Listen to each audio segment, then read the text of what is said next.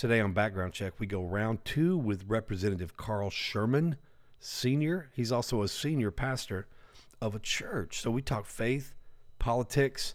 I asked him some tough questions about some bills that were passed and some bills that weren't passed, and where some money has gone that was supposed to go to air conditioning in prisons. This is a great episode. We dive deep. You don't want to miss it. Come on, let's do another background check on Representative Carl Sherman. Let's go! Have you or someone you know had your life turned upside down because of your past? Of course I have. Everyone does background checks now, which makes it hard to bounce back. What do you believe? I believe your background shouldn't hold you back. It should pay you back. This podcast will inspire you, motivate you, and inform you with everything you need to rise above your past and not be afraid to say, go ahead, check my background. My name is Jaden Gum, and this is Background Check. You already know. Let's go. You can check my background. I'm a forgiving felon, so tell them that I won't back down. No. You can bet I won't live in regret. It's time to earn some respect. You are tuning in to Background Check. Hey everyone, welcome to Background Check Podcast, brought to you by Forgiven Felons, helping people with the past realize their future. I'm your host, Jaden Gum, and it's an honor to be here once again. Every week I just get, I just love being here. And thank you guys for listening. You guys have made this podcast very popular. And thank you to all who listen on the outside, but thank you to you who listen on the inside. So if you've listened before, you've heard Representative Carl Sherman. He came on our show almost a year and a half ago, July 2020. And I'm so thankful that he did. But today we go round two with him. And so we talk about faith because he's a senior pastor. We talk about politics because he's a politician. I've lived in DeSoto for a long time. He was the mayor of DeSoto at one point. So I got to see up close and personal some of the good things he's done. You know, we don't see eye to eye on everything politically. So that's what makes our friendship even more, because we don't focus on what divides us. We focus on what unites us. And one of those things is our faith in Jesus Christ and in our belief that criminal justice reform needs to happen. And so those two reasons alone are why we're really good friends, and we believe in each other and the work that each other does. So today I don't have a whole lot of introduction other than just shouting out to all you guys and gals in prison that listen to us. If there's ever an interruption in the feed like there was last time, you should have a piece of paper to fill out and let Securus and let the people know that monitor our podcast. So thank you guys so much for listening and writing to let us know. Again, write us, let us know if a specific episode has impacted your life, and we'll give you a shout out. All right. And so Forgiven Felons, real quick, I didn't have any announcements, but for real quick, we are in the process of planning out or looking for a building, and we've got curriculum planned out. We've got teachers lined up. We've got things all, we're getting everything ready so that when we do get a building, we're going to be ready. So again, if you have a building or know somebody has a building, let us know. All right. We are back into this interview, man. It was a great interview. It really was. I love hanging out with him, talking politics, because a lot of our, criminal justice reform ideas are on the same page. So he is Representative District 109. He's going to give a shout out to all the cities he serves, but I'm thankful and honored to have him back on the show. So here's his interview. Representative Carl Sherman, welcome for the second time to Background Check Podcast. A lot's happened since a year and almost a half ago. I think July of 2020 is when you came on the show last. A lot has happened, so we need to dig into your background again and see what we can expose and see what's been happening. Background check, it has such a negative connotation. People only do background checks when they're trying to expose some negativity in your past. But that's not why we do it. We do it because we want to bring to light the positive aspects and even highlight some of the elements that that maybe, you know, some of the guys that did actually commit crimes had gifts and talents that they used in the wrong way, but now they're using those same gifts and talents and skills in the right way, you know. And so Jesus did background checks and didn't turn those 12 away. That's so right. you know, and some of those wouldn't have passed background checks today. Absolutely. Absolutely. You know, it's funny you say that. You know, it makes me think about how this whole process being on your podcast can be in many ways revelatory of who you are, right? Jesus says, "Who do men say that I am?" So Jesus is inviting people to do a background check on himself. And it doesn't have to be a pejorative term. No. It can simply be, as you said, you know, it's revealing of who you are. And so many times we really don't have an accurate self-efficacy of ourselves. Yeah. Our self-awareness can be really off. And so I'm grateful for the opportunity to be one of, I think you said two Only guests. two people have come back on the show twice, and that was Richard Miles and now you. I'm in good company. Yeah. So thank you again for being here. And some things have happened. Number one, I think we're going to get this out of the way real quick. You're going to start your own podcast soon. Is that correct? Yes. Do we have a launch date or month for that? We do. I'm excited about it. Common Sense Politics will launch in January, and we're really going to just break down politics and talk about some of the partisan issues that divide us as a nation. I'm sick and tired of politics that is divisive and seeks to only demonize the other folks on the other aisle.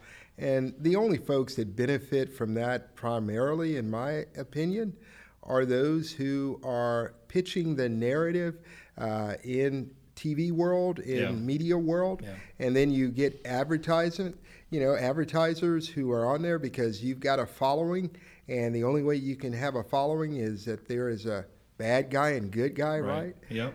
And at the end of the day, I think whether it's a two-party system or multi-party system, we should all wear the same jersey. I agree. And to me, Democrats are on the offense and Republicans are on the defense, but we're on the same team. Yeah, we right. want to be more progressive. They want to slow things down. So how can we mitigate the difference without demonizing the other side and respecting the other views? Yeah, and almost like maybe one side speeds up a little bit, the other side slows down a little bit, and then you move forward together at that same pace. Absolutely. You know, instead of just because when you try to go too fast without sacrificing, and you try to go too slow without sacrificing, you're just pulling each other. You're actually doing less. You're being less productive. You know, and it's hard to watch. You know, because I mean, for the most part, you know, I'm conservative, but there's some things, especially criminal justice reform, Representative Sherman, that I part ways with my conservative base. I just do, and because that's one way that I don't see them being progressive enough, and I don't have a problem. You know, somebody said one time, well, you must lean a little left now, and I said, what do you mean? Because well, you're not, the way you're talking, you're sounding like left instead of right, and I said, I lean towards the cross. Like, what does the cross have to do with politics? I'm like, it's got everything to do with the politics, because Jesus wasn't crucified on the right and he wasn't crucified on the left. He was crucified in the middle. Right. And so when you lean toward the cross, you're leaning toward the middle, where both sides have to come and meet and whatever you want to call it, compromise or whatever. But anyway, I'm honored to be your friend, because I love what you do, love what you represent. Just to remind everybody, you are on the Appropriations Committee in Austin. Is that correct? That's correct. And District 109. Shout out to all the cities that you serve. Yeah, I'm proud to represent the beautiful people of District 109. We are the only district in the state of Texas that's majority that actually grew. And those are the cities of Lancaster, where we are. My district office is DeSoto, Cedar Hill, Ovilla, parts of Glen Heights, Ferris, parts of Ferris, Hutchins, Wilmer, a slither of Seagoville, and Dallas, the city of Dallas. So, Wow. and the new district, we are also adding in Grand Prairie Okay. into the district, and I'm excited about that. So good, so good. All right, and so tell us real quick. You're also, a lot of people don't know it, but you're also senior pastor. So give a quick shout out to your church. Yeah, I am grateful for the support of the members at the Church of Christ in Hutchins who support my efforts as encouraging words and prayers. And always seems like they're always thinking of their pastor, wanting to make sure that I'm taking care of myself. But we have always been focused on the prison ministry. As we know, Hebrews chapter 13, verse 3 tells us that we are to consider those in prison as though we were in prison, and be mindful of those who are oppressed as though we were oppressed. And there are so many other scriptures that Jesus reminds us of that. People forget that it's almost like, he didn't command it, but man, pretty much when Jesus says you should do something, you should treat it like a commandment. And and when he says, when you've done it unto the least of these, visit me in prison. I mean, I'm like, if no other reason, when I'm trying to talk people into coming inside with me and going to prison, just to check that off the list. Just when you get to heaven, just say, all right, our Lord, I visited you. All right. I'm excited. I got to go back into prison once this month, a couple times last month. I'm so glad they're letting volunteers back in. Yeah. I'm looking forward to the day where they're letting a lot more people in, like the bigger ministries that get to go into the cells and share Jesus. So I'm looking forward to that. But man, let's get right into it, man. Okay. This session, man. How many sessions y'all gonna have? Well, I mean, what are y'all on? 3, 4? yeah, we just ended the third session. Ended the third session. Is there gonna be a fourth? There You hope is. not. There is gonna be a fourth. Well, I'm not going to say there is going to be. There have been rumors that the governor will call another session. There are some other, some might say, like the color of my tie, red meat issues that we need to cover during a emergency session. Yeah. All right. So I know there was over 400 criminal justice, bills, and not very many of them got looked at, but some of them did. Some of them passed. I know one of them was my friend Deanna LaPrete, the Second Look bill. Don't know if you heard about that one, but it was Democrat sponsored, but this was the first year that it became bipartisan. And so we had some Republicans come on and sign on, but it talked about just having these youngsters that were certified as adults when they were 15, 16, and that because of the law parties that you already know about, they were sentenced to 60 years in prison and wasn't able to be paroled till 30 years. The Second Look bill is just asking them to take a second look at them after 20 instead of 30, And we've had some of those second lookers come through forgiven felons. Another one was the Richard Miles Act. Right. I don't know if you've heard about that one, but he was very excited about that, holding police accountable. And I know you were involved in several police reform bills. So let's talk about ones that you authored and that have successfully, been passed, and then maybe we can get into some of the ones that are still, having a hard time passing. The Richard Miles bill meant so much to me as well, because when you look at evidence to prove someone's innocence, that is so critical. Yeah. I remember, I hope I don't get into trouble with sharing this. I have 2 granddaughters. I have 3 granddaughters, but 2 that are small. And my daughter, my oldest daughter, she has one of those baby cams or something. Okay, yeah. And so she had it on. And now something happened where the younger granddaughter, her younger daughter, was accused of doing something that really the older daughter did. And if it had not been for the camera, she wouldn't have had the evidence. Wow. And so to have that evidence not be given to the defending party, as well as not having to be shared, that really does more to create more distrust in our system, that a person could get a fair trial. So I'm grateful for that bill passing into law. And then Bo's Law. Bo's Law was a very spiritual walk for myself and my entire staff. Worked hard on getting bipartisan support for this legislation. I want to thank my Republican colleagues who joined Arthur with me, as well as the colleagues who voted in support of it, because if it had not been for Republican support, the bill wouldn't have passed into law. It wouldn't have been on the governor's desk. The Senate voted unanimously, including the Speaker of the House. The Lieutenant Governor in the Senate signed on to the bill. And so, it went to the governor's desk, and the governor signed off, and I was grateful. That's HB 929. The backstory is this bill didn't have much of a chance, but by the goodness of God, it was, ushered in, and hearts were changed.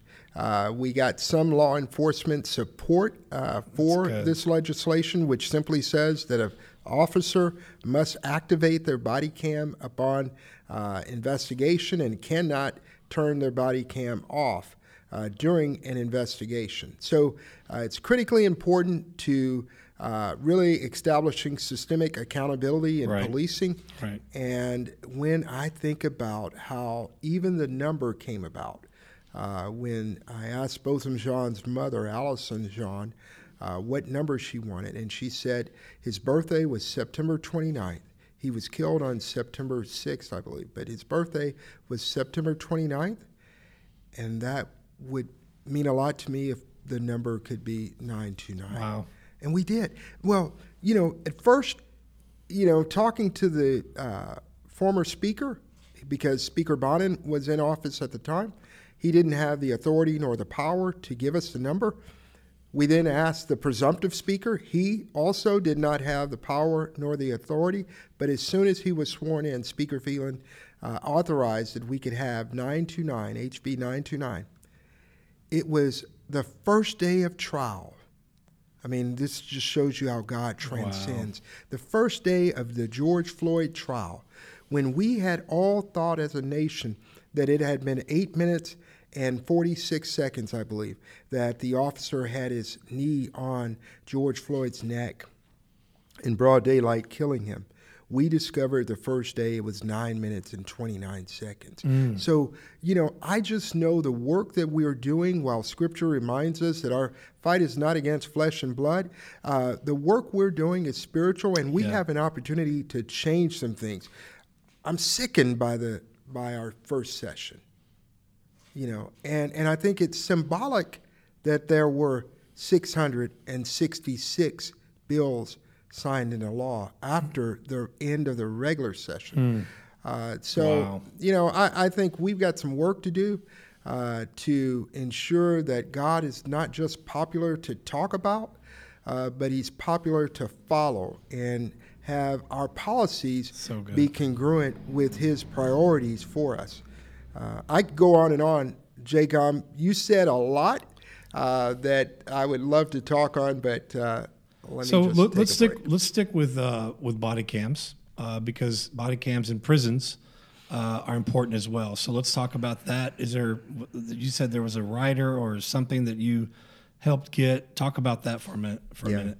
Yeah, it's important. As being a former mayor and the first city that... And see, I didn't even know that. You did a video for us at the conference, but when you said that, I was living in DeSoto when you were the mayor, and I know that you did that, but I didn't realize we were the first in the nation to do that. So thank you for leading the way on that. Well, I'm grateful for the team that we had that understood the importance of getting ahead. 2011, 2012 fiscal year, way before Michael Brown, 2014 in Ferguson, Missouri, that shined a light on this issue. Body cams served so many different roles, I think, in ensuring that the police profession maintained its integrity. Right.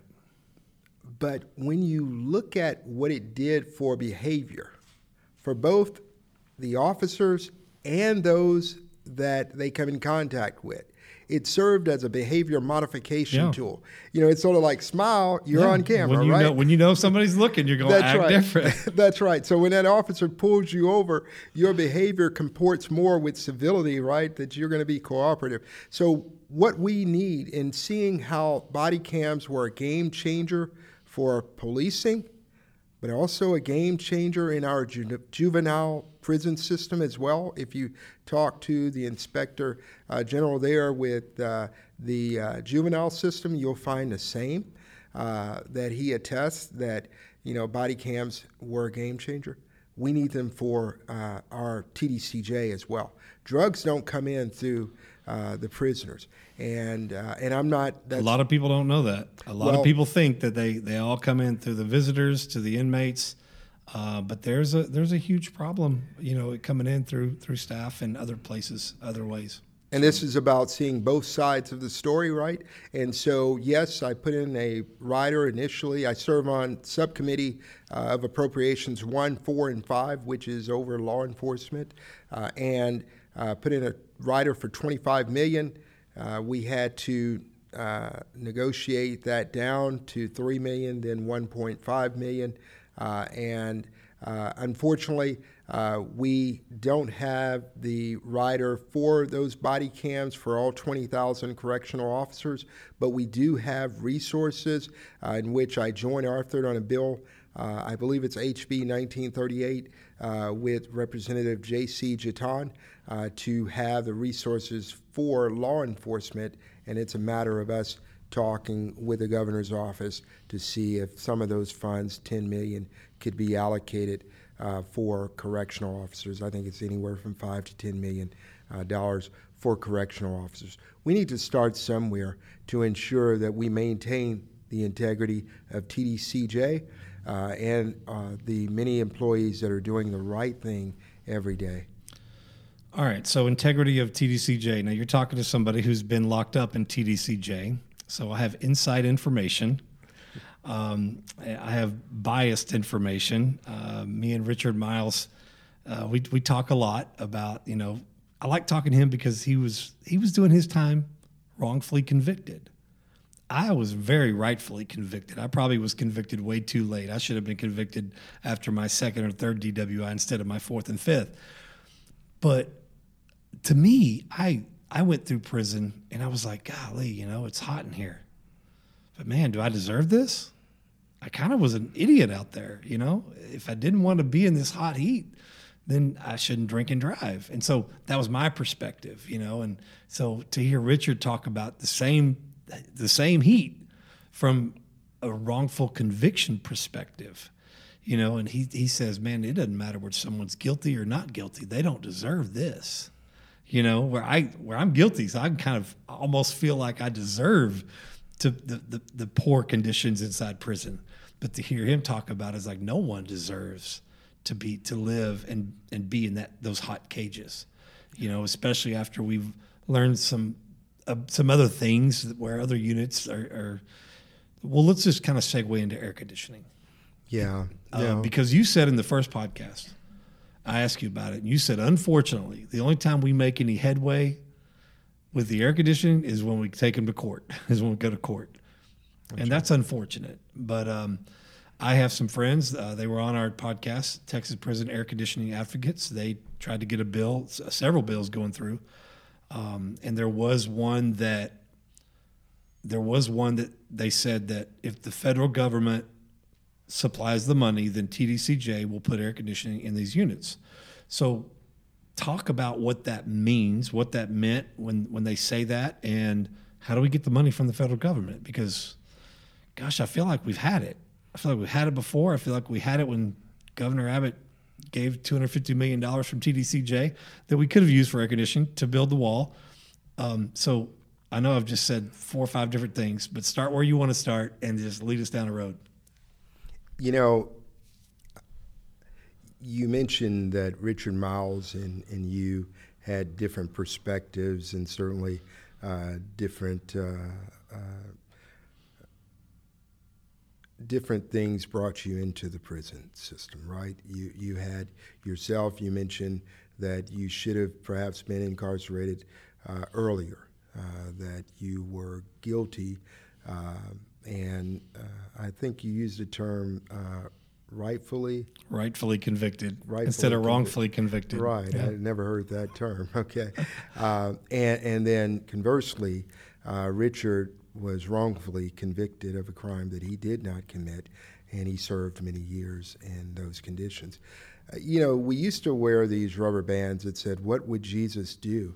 You started off earlier when we were talking offline, really, about Jesus saying, "You visited me," and that's in Matthew 25, right, verse 35 through 41, where Jesus says basically to us, he gives us insight what he's going to say when he comes back. To me, that represents his priorities. Yeah. Those 6 things that he says: when I was hungry, you fed me. When I was thirsty, you gave me drink. When I was sick, you visited me, and I'm getting them out of order. But when I was naked, you clothed me. When I was in prison, you visited me. Gosh, Jesus doesn't punish anyone right now. We get grace, that unmerited favor. So I'm not getting, and you're not getting what you deserve, and thank God for that. Amen. For that grace that he gives us. But he doesn't give us that grace just to be wasting it on us. Right. He says in Romans 2 and 4 that he gives us grace so that we might come to repentance, that we might change. It's hard for a person to change into something better when you treat him less than an animal. Right. Because right now in our system, in this great state, for our animal shelters, you have to have air conditioning. It's a requirement. Yeah. So we care more about the animals than we do people. And before you throw the first stone and say they are animals, they deserve this, that doesn't comport right. with the Father, with the Jesus, the Savior you say you follow. So who are you following? If he says vengeance is mine and he's holding off his vengeance until the day of judgment, then what are we doing? How did we get here? And how in the world did we get to the point where we have selective compassion, or maybe compelled compassion, where we will air condition temporarily 2 prison units that we have undocumented immigrants in right now? We have temporary air conditioning in there that we paid for. Yep. And now we're going to remove that once we put Texans back into the prisons. What are we saying to Texans? What are we saying to the correctional officers, the staff there, who work there? This hypocrisy of our democracy has to stop. It matters. It matters how we treat people, guilty or not. And so I just believe that we're all going to stand before the judgment seat, and we've got to give an account. Somebody said to me after I had a rider for $600 million before the end of this session for ACs in our prisons. Money from the federal government, not our money as a state, but it is, because we give money to the federal government. Right. Oh, our citizens do, not the state, but our citizens, the 30 million Texans, contribute federal funds, and we're just wanting those back. Yeah. And we could have used it to actually install air conditioning in the system, what we already have for animal shelters. And last, we do this for our stuff, Jay Gum. Yeah. I mean, we have climate control storage places that keep their stuff 55 degrees to 85 degrees. Stuff, things. We put more value not only on animals, but we put more value on things inanimate than we do objects. People. Exactly. I think that's a form of idol worshiping. Yeah. And none of those things have been made in God's image. And it's totally the opposite of what the name of your podcast is going to be. It's lack of common sense politics. That's is right. what that is. Because Absolutely. you're right. I mean, I was fortunate on my 5th unit that I was on, that I did most of my time on, to be at a back then, the Geo Group ran it. It was a private facility, and they had air conditioners. They have all the privately run. Say what you want to say about the for-profit prisons, but what people don't understand is the state prisons are actually for-profit as well. They're just they do it in a different way than the actual private entity prisons. But the state prisons are definitely in it for the money as well. I try to tell people that the private prisons aren't the only ones making a profit off all these third-party vendors and everything else. But say what you want to say about the private prisons. I had air conditioning. I had better food, better portions of food. I had better facilities in general, not just air conditioning, but better facilities. And I think it's because when you're a private business, you are regulated by the business world to make sure your business is run correctly. Now, they were governed by the TDCJ, but they weren't overseen by the TDCJ. The prisons, the state prisons, don't operate as a private business, even though they're operating for profit, and they don't have the business world to oversee them. And so they can run their business however they want without any oversight whatsoever. And that's why the conditions of the prison, that's why there's no air conditioning, that's why all that exists. But, you said something earlier, because one of the air conditioning bills, they said that we're going to pass this, and the bill kind of said that if we get the money from the federal government, that Texas is going to install air conditioning in these units. Okay, it sounds great to somebody that doesn't know politics, somebody that doesn't know TDCJ. It sounds great. So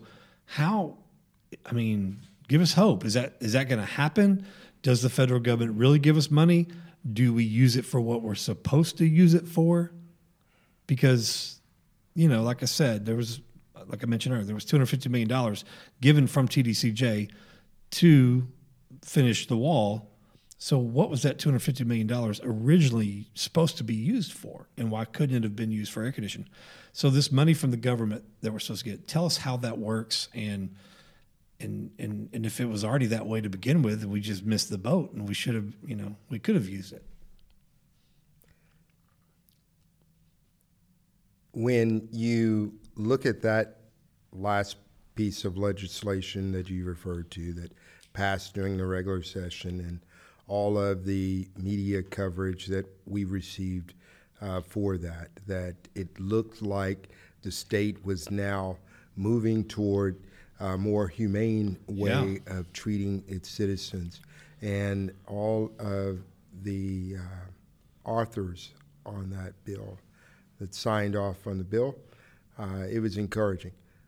I was encouraged until I read all the way down to that one part that said something about the money coming from if we get the money from the federal government. Yeah, that's the part I didn't understand. That's the part that maybe you can kind of give us some clarification on what that means. Well, as a member of appropriations, that simply meant that this would have to be underwritten by the federal government, not as a part of our $250 billion that we typically manage. And so that's all that was. Okay, as long as we don't use state dollars, right, we use federal dollars, we can have it. And what are the chances of those federal dollars being present and being able to be used for air conditioning? Jay Gum, we've had 4 essentially rescue funds from the federal government, 4 different packages. This last package, about $16 billion. None of them has the state used any of those proceeds for or in the interest of installing ACs.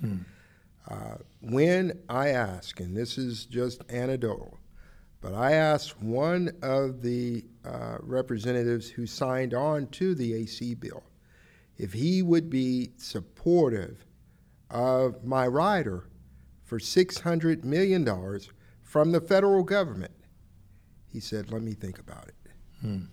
He stood there when the bill was signed proudly, but he had to think about it. And he's yet to get back with me, but the rider had to be pulled for various reasons of expected hope that we can negotiate for a lesser amount and phase in air conditioning. So we continue to be hopeful that we will be able to get this in HB1 next session, a measured amount so that we can install AC at the various prisons that may need it the worst.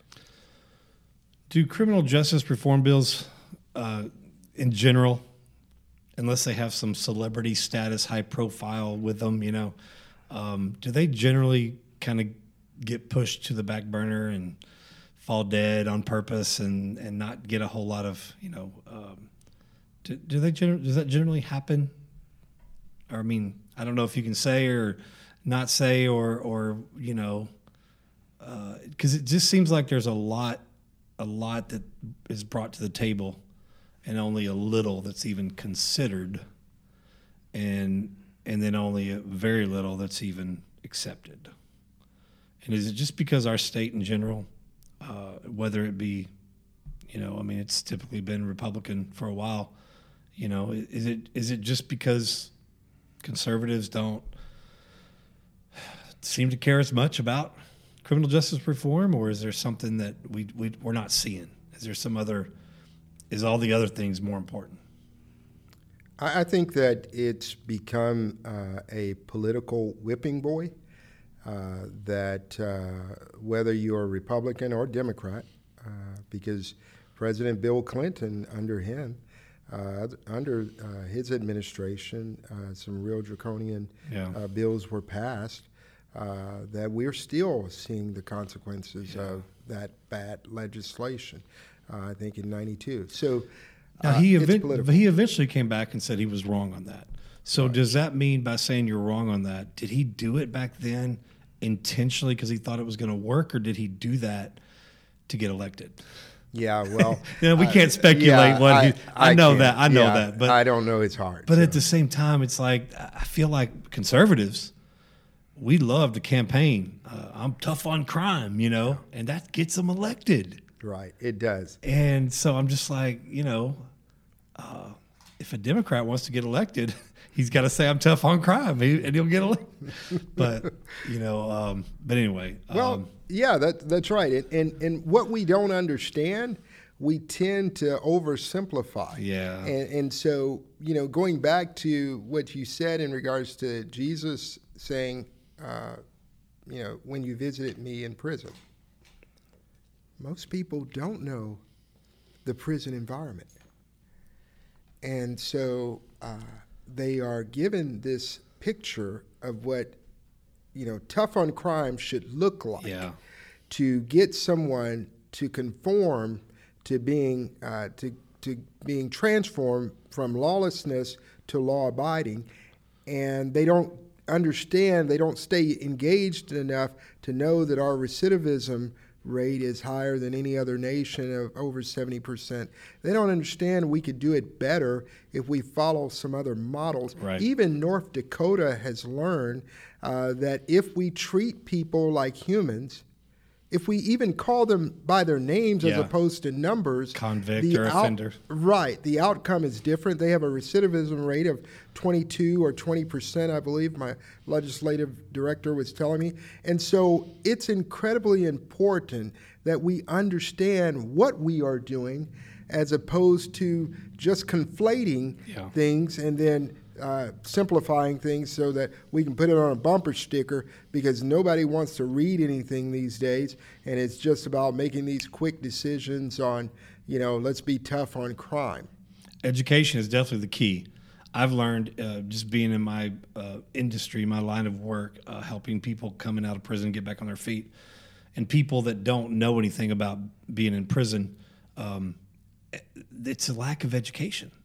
They don't know how hard it is to come out of prison, re-enter society with the current parole system as prohibitive as it is. They don't understand the ankle monitors are almost as bad as being in prison. Because in prison, you can go to church, you can go to the rec yard to work out and different things. But with an ankle monitor, you can't do these certain things. They've come a long way. They've come a long way. In fact, they just revamped the ankle monitor bills and let them do more social stuff, and it's great. So there's hope. There's hope. But you, on the other hand, I want to hear some hope from you. There's a lot of things wrong with our system, and there's some things right. What direction are we headed? And what can we do differently to keep going in that, outside of just politics coming together? What can the average citizen do, to get involved? One of the things that me and Richard were talking about, tell me what you think about this. We think that a parole board that votes on the rehabilitation progress of somebody that's been in prison for 30 years, that has no experience on the inside, has no experience working in a prison, has no experience of being anywhere this guy's been, but they are voting on whether they think he has successfully rehabilitated himself enough to go back into society. And me and Richard's idea was, why can't someone like me or him, why can't they have one person on a voting board, parole board, that has been inside the prison, that has been on parole, that has been, where they can say, you know what, let's look at that file. Did you know that the average parole board looks at 300 files a day? I did not. And there's no way you can accurately look at 300 files a day and say, oh yeah, he's ready. Oh yeah, he's ready. Oh yeah, he's ready. Yeah, he's ready. I mean, you got to do 30. How many is that in an 8-hour workday? You don't have time for anything else. And so we're not accurately, I think, really assessing whether these guys are ready or not. And to me, that's like, what if we had a committee, where the parole board's like, you know what, let's let you guys come in and you help us figure out whether these guys, because they're not getting it right. They seem to be letting the wrong ones out because they're coming back in. Right. Which says they shouldn't have let those person out, and the parole board and the parole system is broken too. Yeah, I think we need to change our model. It is not working. And to have a system where, what's the number again that you're saying? Of how many files they look at every day? Right. Over 300. So to have that number come before you, it's hard for them not to just become another number. Yeah. And there should be some stipulations. I'm working on legislation right now from input from families of inmates association. They just celebrated 25 years. TIFA, yeah, Texas Inmate Families Association. Had the opportunity to speak before their 25th year conference. And they have some great ideas as well. Like, why not have the board actually interview in person the individual that's up for parole and not just see a file? And I think your idea and Richard Miles' idea makes sense, that we should have others that have been a part of the system to have some influence on whether someone is qualified to be. Because I wouldn't take my car to get fixed to a person who does hair. You know what I mean? Why would I have a salon, a stylist, diagnose my car and tell me what's wrong with it? So why would I have somebody, anyway. Well, listen, our time is up, but thank you so much for coming on the show again. I enjoy having you. I enjoy talking with you. I enjoy interviewing you, and you bring joy to my soul more than any other politician that I know. And I don't know if it's because you're a preacher too. It might be, but thank you so much for coming. I'm looking forward. Tell us again what the name of your podcast is going to be. Common Sense Politics. Launching when? January 2022. All right, be looking for it, and I can't wait. I can't wait to listen to it. Thank you, Jay Gum. I really appreciate you, and I always enjoy being with you, whether it's on your podcast or just at some event. Yeah. You're a light in this world, and I'm grateful to know you, and thank you for having me on Background Check. And listen, any links to any of these bills that you want to listeners to know more about, we'll put on the show notes. and I'll just have your office send them to me, and we'll put them up there. All right. Thank you. Their Thank you so much. Support is important. Thank you so much. Thank you. All right, what a great interview. I want to thank Representative Sherman's office staff. They're amazing in helping us get this interview off and just thank you, all you guys, Rita, Irma, everyone. And I want to thank you guys again for opening up your representative to Background Check Podcast. And I want to thank Carl Sherman himself for coming on the show. I don't really have a whole lot of final thoughts on this. Man, I mean, it's just, it is what it is with politics. Get involved, vote. If you don't like who's in office, get out there and vote. If you did vote, just keep voting. Don't think your vote doesn't matter, but also, vote informed. I know I'm informed about what Carl Sherman's worldview or political view and platform is on criminal justice reform, and that's why I like him. So, all right, love y'all. Thank y'all for listening. Let's lift him up in prayer because he's got a lot going on, and as do all the politicians. But let's lift him up in prayer right now. Father, in Jesus' name, we thank you for Representative Sherman. We thank you for his family. We thank you for his church. We thank you for his staff. We just lift all of them up to you right now in Jesus' name. And we pray a hedge of protection around them. We pray wisdom, insight, creativity. And we just lift him up. When he's weak because of his schedule, give him strength. When he's tired, give him energy. When he's thirsty, give him something to drink. But Lord, just give him, his family, his church family, and his staff everything they need to get through even this upcoming busy season of their life. And let him be a light in a dark place. And Lord, we lift up all the listeners. We pray that you meet them at where they are. Whatever their need is, meet them where they are. In Jesus' name, amen. Thanks again for listening, you guys. Y'all have a good week. We'll see you next week on Background Check. Thank you for tuning in to this episode of the Background Check Podcast, brought to you by Forgiven Felons, helping people with a past realize their future. For more information, please visit forgivenfelons.org.